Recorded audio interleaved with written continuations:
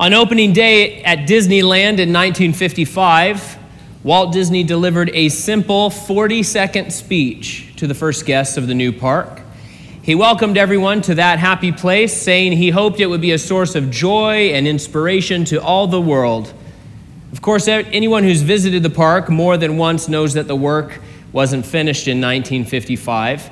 Even still, they're always blocking stuff off. Even after a year of being closed from COVID, they still have stuff closed that they're working on. I don't even know how that's possible. In fact, Walt famously said, Disneyland will never be completed. It will continue to grow as long as there is imagination left in the world. Now, since 1955, more than 700 million people have visited the happiest place on earth, and still the work goes on day after day. Now, so far in Genesis, we've read about all the things God created in this universe, energies and elements, the stellar heavens, our atmosphere, the oceans, the continents, birds and fish and animals. But all of that is simply a backdrop and set dressing for the final component of our cosmos, human beings. The last creative act is what we'll focus on tonight. And as we go through this text, the major point of it is just how special human beings really are. The way God made us, the reason why we were made, our function in this universe, all of it is revealed to be significant and distinguished and different in the mind of God in comparison to everything else in all the cosmos. That's the idea that comes across in these verses. And we'll see that humans would not only be a special creation for God's attention and affection, but that we would also become special administrators of the rest of God's creation. When God formed man and woman formed man from the dust of the earth and woman out of man, he wasn't only giving them an incredible, lavish gift to live in. It wasn't just a playground. God was also giving human beings a great responsibility and an appointment to carry on the work that the Almighty had begun. So let's take a look at our start, beginning in verse 26. Then God said, "Let us make man in our image, according to our likeness. They will rule the fish of the sea, the birds of the sky, the livestock, the whole earth, and the creatures that crawl on the earth." So God created man in his own image. He created him in the image of God. He created them male and female. As always, please note the plurality of this one true God. Let us make in our likeness, and yet God created in his own image. And so the Bible very consistently reveals that God is more than one in one. And as we go through the rest of the scripture, we understand that God is three in one: Father, Son, and Holy Spirit. Not three gods, just one God who is triune. Now, while we're on the subject of the nature of God, we might as well discuss the issue of whether God is a man, or rather, is God male? Well, listen, God is spirit. Both Old and New Testaments explain that he is invisible. He has no body. Therefore, he is not male in the sense that we use the term. That is, until God the Son put on flesh that he might dwell with us. When he did so, he came as a man with a real physical masculine body. Now, God the Son, he came in his incarnation as the God-man, a real body, really God, really man, in a way that we could never wrap our heads around. And then he was killed, he died, was buried, and is now resurrected in a glorified body, and he will remain the God-man forever. And that is a mind blower we don't have time to think about tonight. But so in that sense, obviously, Jesus is male, right? But the issue doesn't simply stop at Jesus. Even before the incarnation, God chose to reveal himself as a father and the second person of the Trinity as the Son.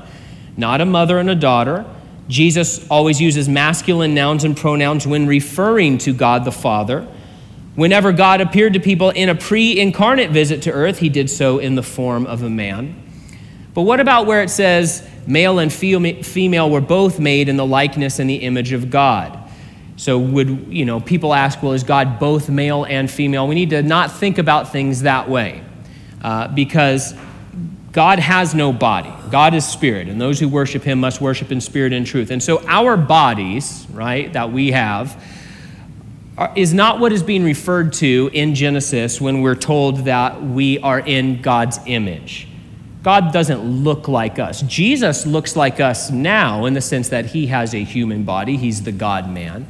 And so it is certainly a little bit theologically confusing on one level. But if our bodies are not the image of God, what is? That's a question that much has been written about for many, many centuries, but it comes down to unique attributes and unique assignments. The unique attributes are many, but they include things like our ability to think at a very high level. No animal looks up at the stars to ponder the meaning of life. We do. No fish has the capacity to love another like we do. No bird is able to think through abstract philosophy. We do. Man's ability to think and determine and contemplate and believe is a reflection. It's a reflection of the mind of God that no other creature has. This is why in every movie, that every cartoon for kids, what do? They make the animals like humans. They anthropomorphize them because human beings think and communicate and operate and interact on a completely different level than the animals do. We also have lots and lots of other attributes, but let's think about it this way. The Bible never lumps human beings into the same category as animals. Never. The Bible never says you're an animal and also a rhinoceros is an animal. Now, we are made of flesh. The Bible says one kind of flesh, and animals are made of another kind of flesh, according to the Bible. Now, we, on a scientific level, say it's all water, it's all carbon, it's all cells, those sorts of things. Yes, God used the physical elements of this universe to form the body out of the dust of the earth, right? It's not that God reached into a special magical pocket and said, I have a different element that I'm making human beings out of that is completely separate than all of the elements of the cosmos as we know it. But when God made human beings, he was making something different, something unique, something special. He was fashioning us in his image. And we'll see a little bit more of that process in our next study next time when Genesis 2 goes back over the creation of man, kind of zooms in on it. Here tonight in this passage, it's a quick overview of day 6 in the creation of man, and then we get that zoom in, and so we'll be able to talk a little bit more about this. But the Bible never lumps human beings into the same category as the animals. This is very important, and this is a significant difference between biblical philosophy, biblical truth, biblical teaching, as compared to humanistic philosophy, evolutionary philosophy, all of these other isms of the world, who effectively say that you and I are either just like all the other animals, we just know how to use tools, or we all came from the same protozoa, that sort of thing. That leads to a lot of terrible implications. But God says, no, something different is happening with human beings, something different altogether. In kindness, in justice, in devising, in designing, in communicating, in loving, we are able to do what no creature on earth can do. These are significant differences. One commentator points out that the Bible reveals that God made humans a little lower than the angels, not a little higher than the beasts. And that's an important thing to think about. It really is different. You really are special when God looks down on planet Earth.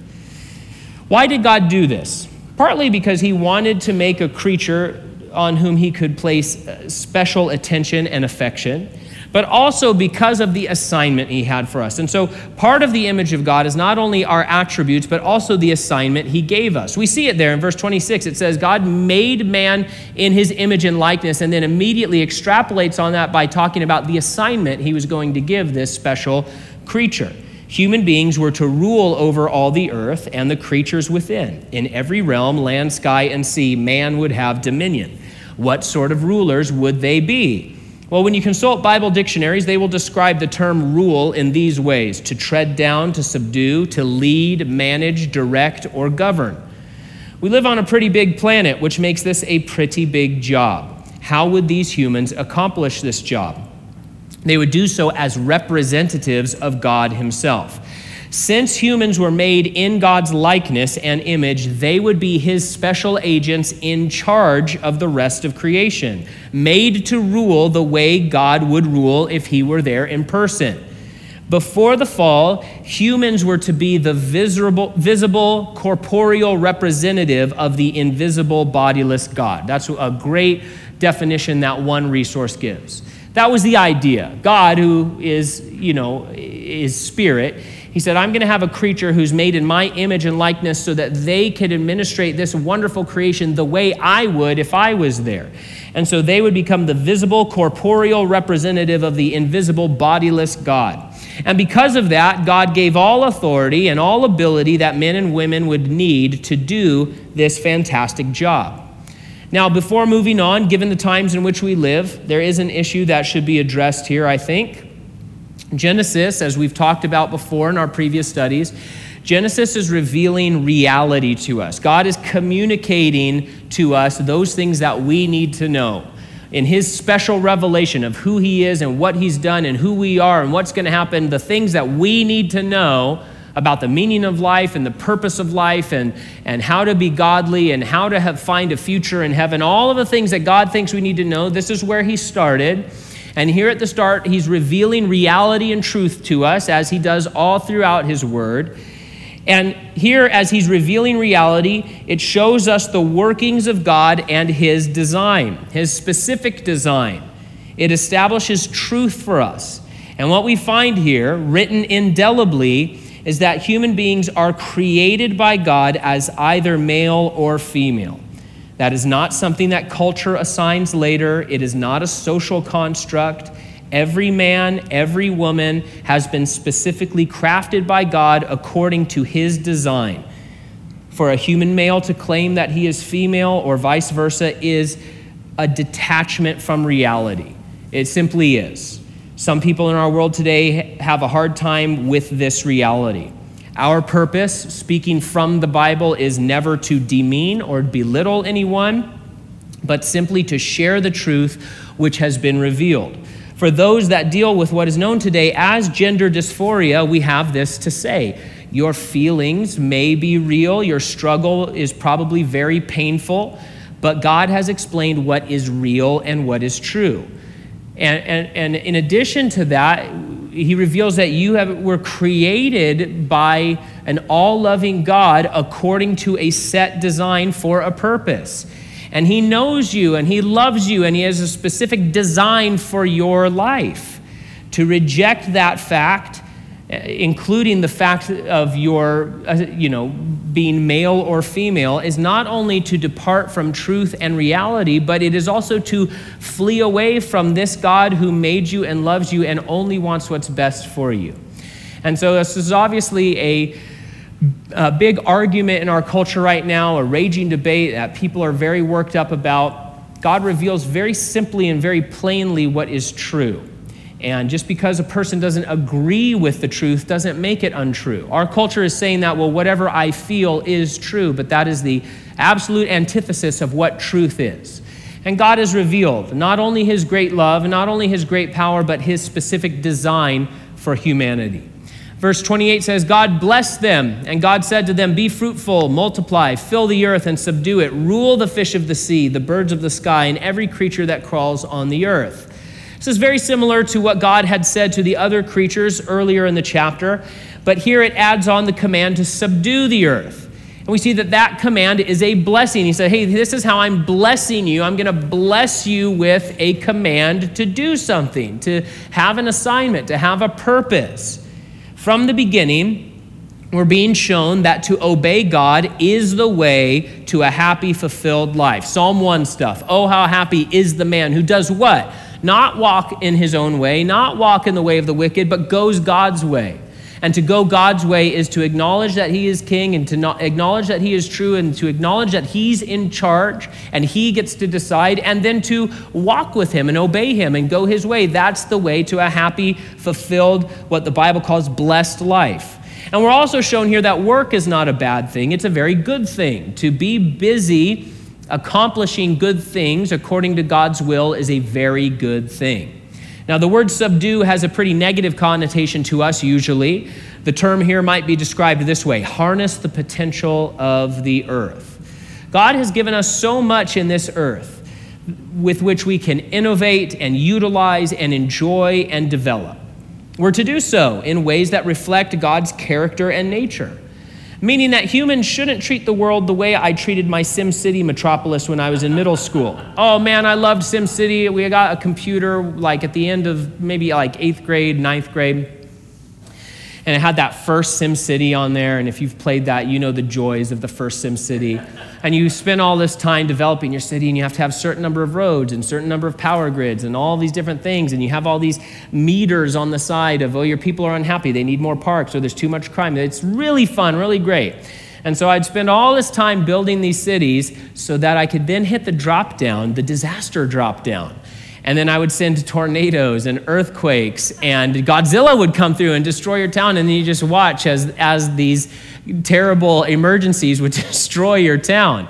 That's why I built the town. Okay, that's not the way God wants us to rule over the earth or subdue. That's not what God's plan was for humanity, to go out and wantonly destroy everything, right?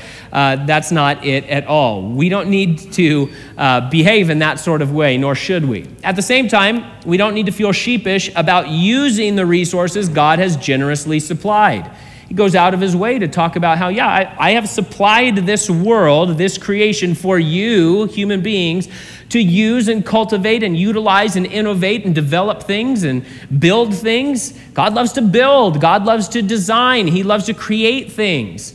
And he says, I put oil in the earth for your use. I put gold in there for your use. I put wood in the ground for you. I mean, all of these things are not meant to just be, we can't touch any of these things. We can't use any of these things. God says, I've given you this stuff for your food and for your enjoyment and for the development of the planet. And so our aim should always be to develop and cultivate rather than to destroy.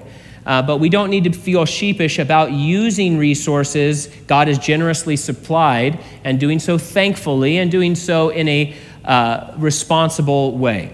Now, a question that comes up sometimes is this: should I have kids in a world that is in so much trouble?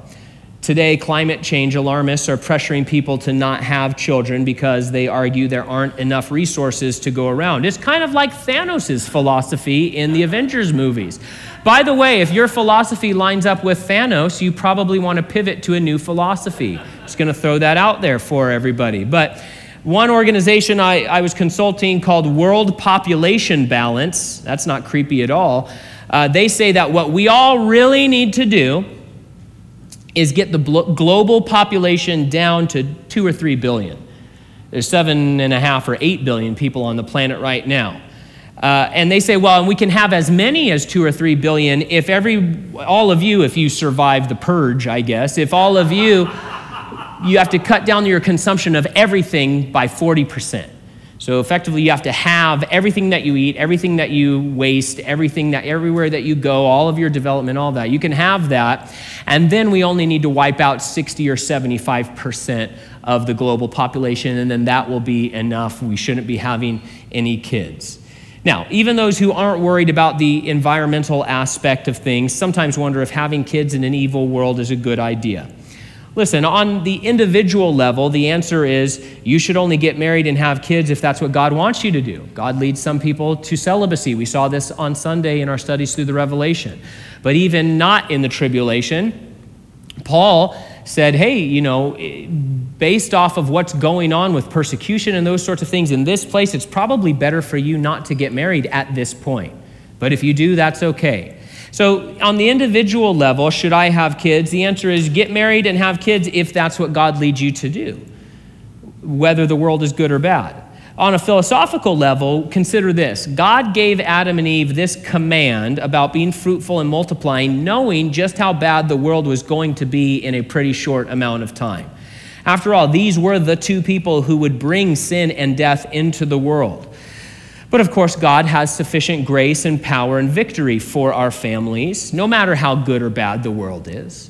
And so the question is not, well, should I philosophically have kids because the world is evil? The world's always been evil, except for this very short time that we're reading about right now. And God has overcome the world, so be of good cheer. So the bigger question is, what does God want for my life? That's always the question that we need to be asking. Lord, what do you want me to do as an individual servant of yours? Do you want me to be married? If I'm not married, do you want me to be married?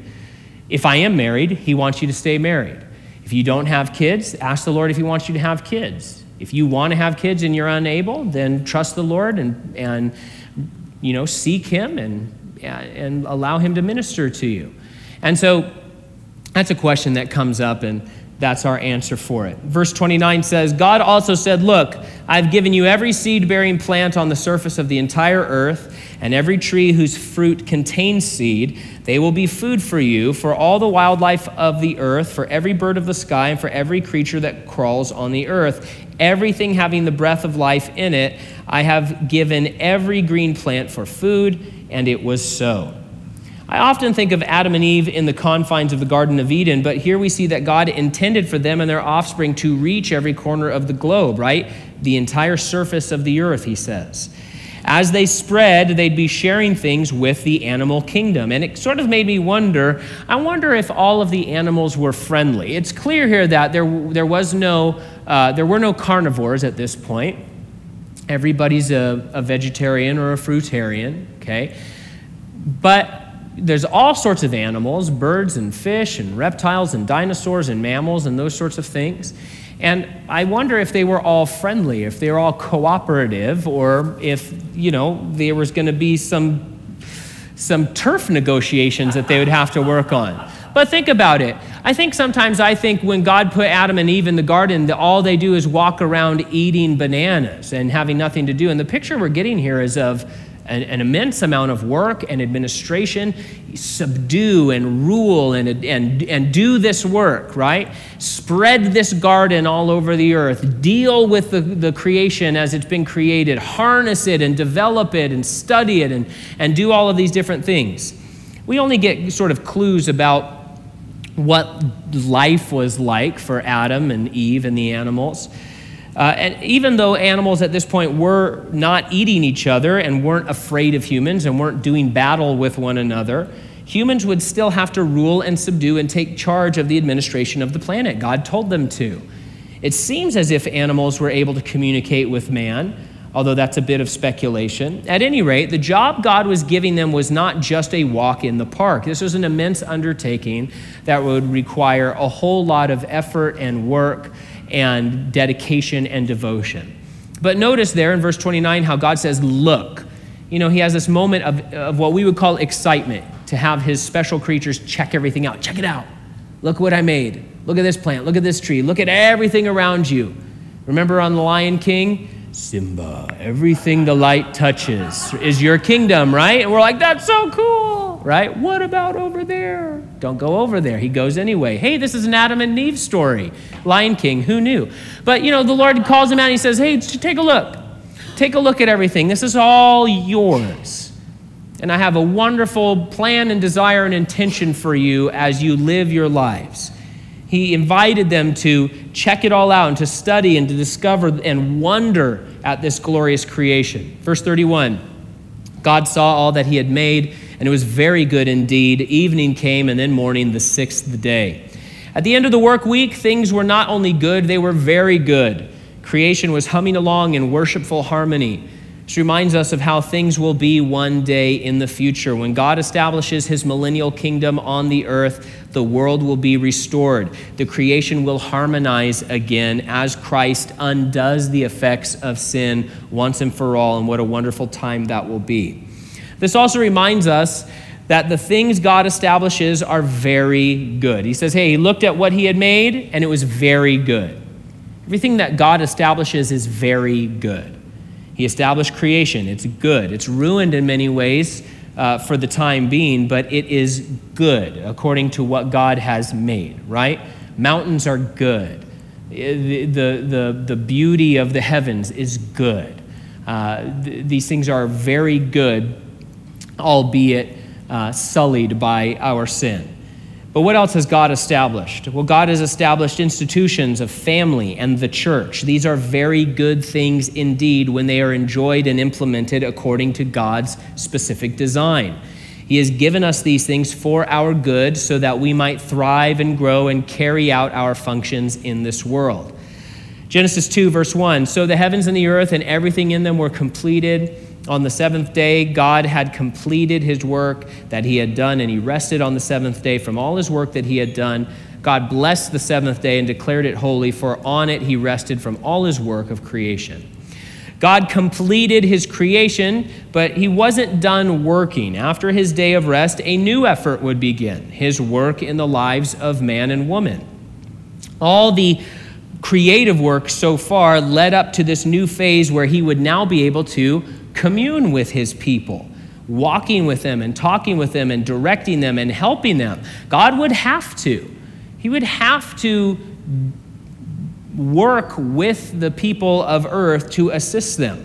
After all, God had given mankind dominion over the whole earth, specifically including the realms which human beings can't live, in the sea and in the sky. He says, you're in charge of everything that's going on in the ocean. You're in charge of all the animals going on in the sky. You're going to administrate all of that.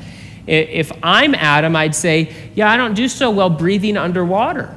I don't do so well, with this gravity thing. How are we going to do this? And of course, the answer is because God was going to assist them and walk with them and participate with them. What's the invitation Jesus gives us? Does he say, go out there and I'm going to watch from a far tower and I'm going to watch you do work, and if you slack off even a little bit, that thunderbolt's coming?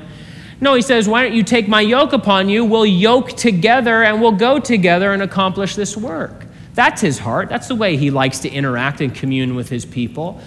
And we see right after the fall, right? What does God do? He comes to the garden to walk with them in the cool of the day.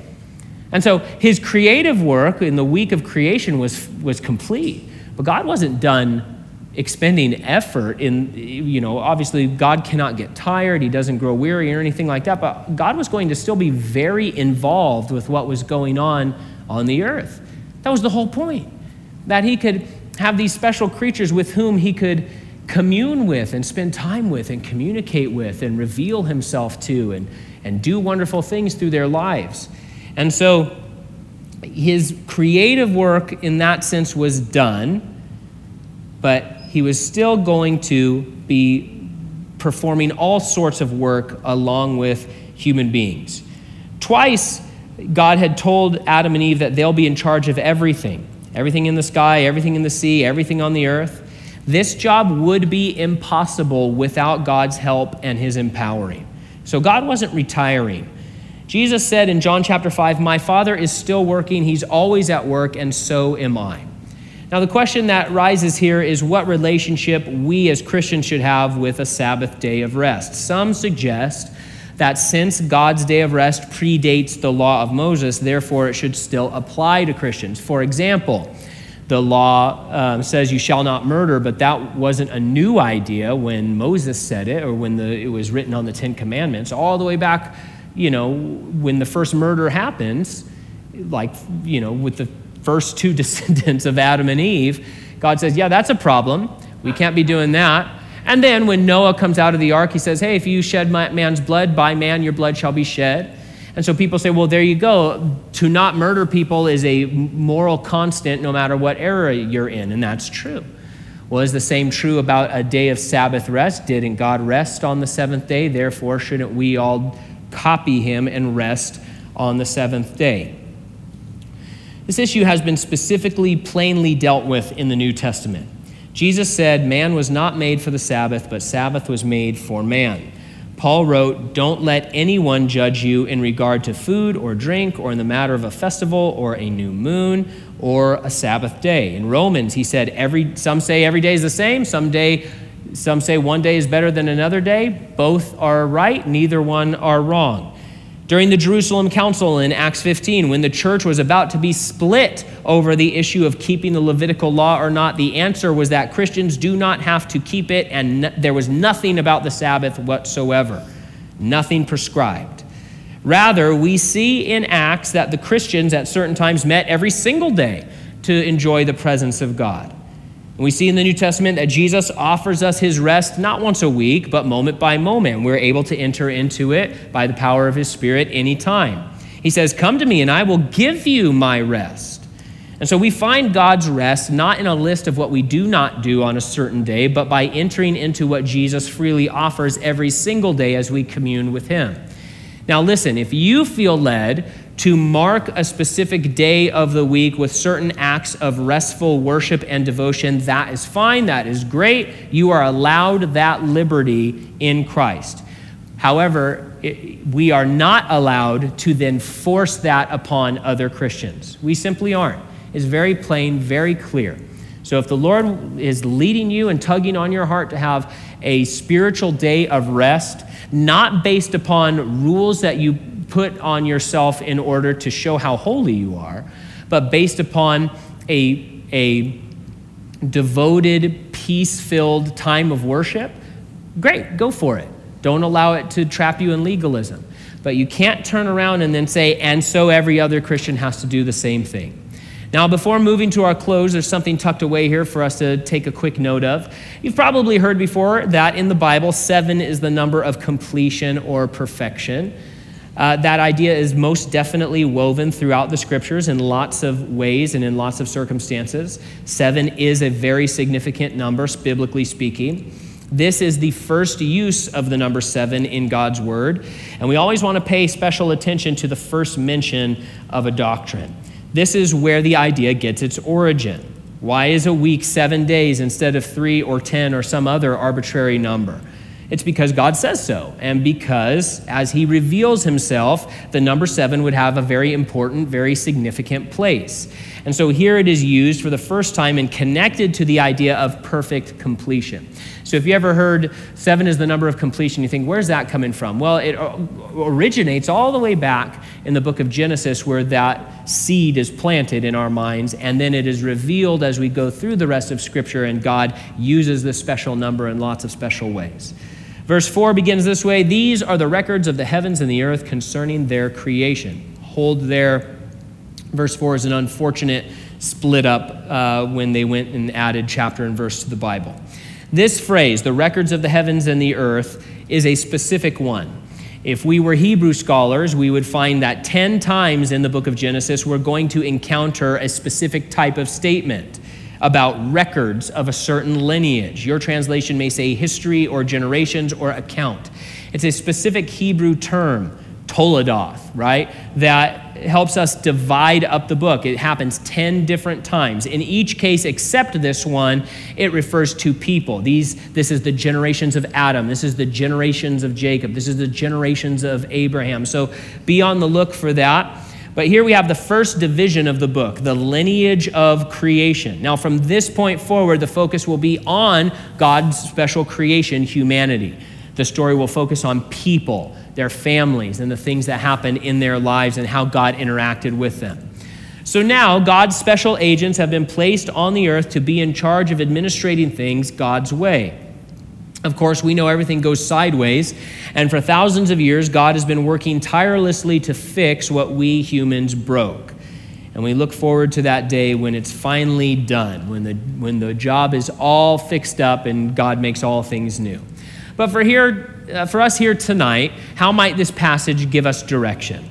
Of course, we believe this to be a historical record, and it is, but it's also meant to lead us into life and godliness. First, a text like this should cause us to appreciate what the Lord has done for us. Thinking about creation and how it's all been made so that we might know God and see his love for us and see his intentions for us and then fulfill this incredible function that he has for us, that should fill us with gladness. But not only should we appreciate creation in the sense of being thankful for it, but also just appreciate it in the sense that we gaze at it in wonder. A lot has been spoiled by sin, as I said, but so much beauty remains. You know, we say stop and smell the roses, but honestly, stop and take a look at God's amazing creation. All made so that you might know him and know how much he loves you. God still invites us to look and check it out and explore what he has given and consider the wonder of his design. Second, this passage should cause us to anticipate the coming age. when things will be restored to what they were designed to be. God is going to put everything back together, and he's going to let us live in that perfect restoration where we will dwell in peaceful rest and comfort. And those passages in Ezekiel and Isaiah and elsewhere that talks about what it's going to be like in the millennial kingdom, oh, they're so exciting. When we look around and we see the brokenness and the violence and the ruin and the destruction and the waste in the world around us, and God says, I'm going to take care of all of that. I'm going to make all of those things new. The world is going to be put back into the condition that it should have been and the condition that it was before the fall. And so we should anticipate that. Third, this passage should cause us to acknowledge who we are in the eyes of God. You are not a mistake. Even if you have the kind of family or parents who either jokingly or cruelly say, you were a mistake, you were a surprise, that may be true on some human level, but you are not a mistake. God looks at you and he says, oh, no. Before the foundation of the earth, I knew you. I knew all the days of your life, everything you'd ever think, everything you'd ever do, all of who you are on the deepest level, and I love you. And he goes one more than that. You are not a mistake. You're not just a bundle of nerves and carbon. You are also a special creation of incalculable value. It's not just that God did a special thing making Adam and Eve and that the rest of us are just sort of part of the human swarm, right? That's not what's going on. No, we're told that God still does what we might call a special work of creation in the case of each human life, that he knows us before we're born, that he fashions us in our mother's womb himself. He knits us together, the Bible says. You are made on purpose for a purpose. And that purpose leads us to our fourth point of application. Accept the assignments God has given you. What is your purpose in God's eyes? He wants you to discover it. He wants you to find it out. He wants you to walk in those things. He invites you to come and get to know him so that he can reveal those things to you. Accept those assignments. Now, Adam and Eve had this amazing assignment to have dominion over the whole world and subdue it and all of that. And what did they do? They gave over their office and their position to Satan. And they said, you can have dominion over this world. And they chose sin instead.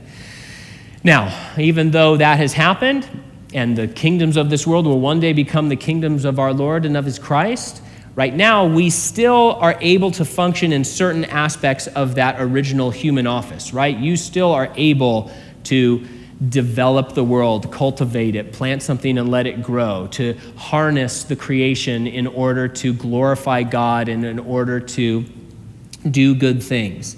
And we should still live our lives in a way that represents God to the world around us. After all, we are the image of God. We are made in his image. But on this side of the fall and on this side of the cross, we've been given an additional assignment now. Adam and Eve had a specific assignment. We have a different assignment. Not to just go through the world and multiply biologically or to plant more trees, although those are good things, but to go spreading the gospel and making disciples. He says, hey, this is your commission now.